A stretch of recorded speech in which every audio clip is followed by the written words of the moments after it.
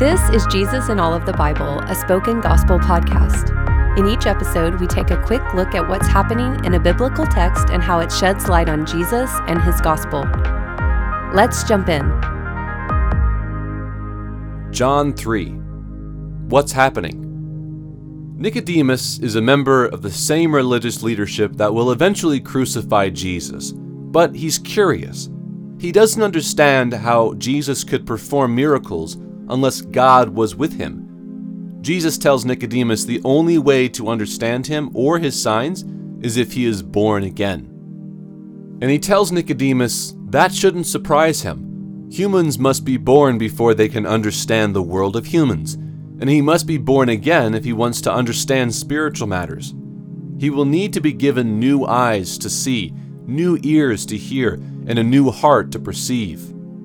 And there's a second reason Nicodemus shouldn't be surprised by the idea of being born again. This is precisely what the Old Testament taught as well. Being a part of God's people always meant a change of heart and nature. If Nicodemus doesn't understand why he needs a renewed heart, Jesus says he will never understand that God descended from heaven in Jesus to be lifted up on a cross and die to offer eternal life to those who believe in him. Why is this good news? In the book of Numbers, an unspiritual and miracle-dismissing Israel are punished with a plague of poisonous snakes. God tells Moses to make a bronze serpent and lift it up so that anyone who looks at it will be saved.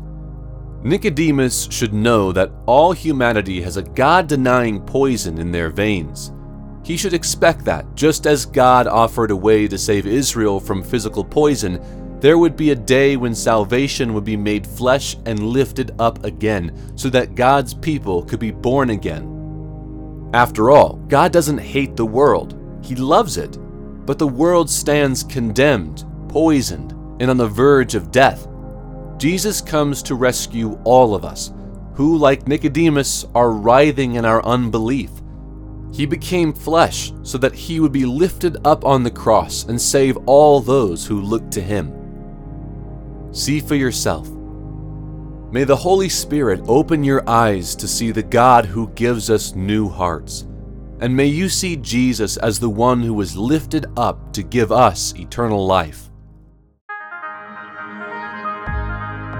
Thank you for listening to Jesus in All of the Bible. This podcast is created by Spoken Gospel. Spoken Gospel is a nonprofit ministry dedicated to speaking the gospel out of every corner of Scripture. To learn more about our mission and to view all of our free resources, visit spokengospel.com.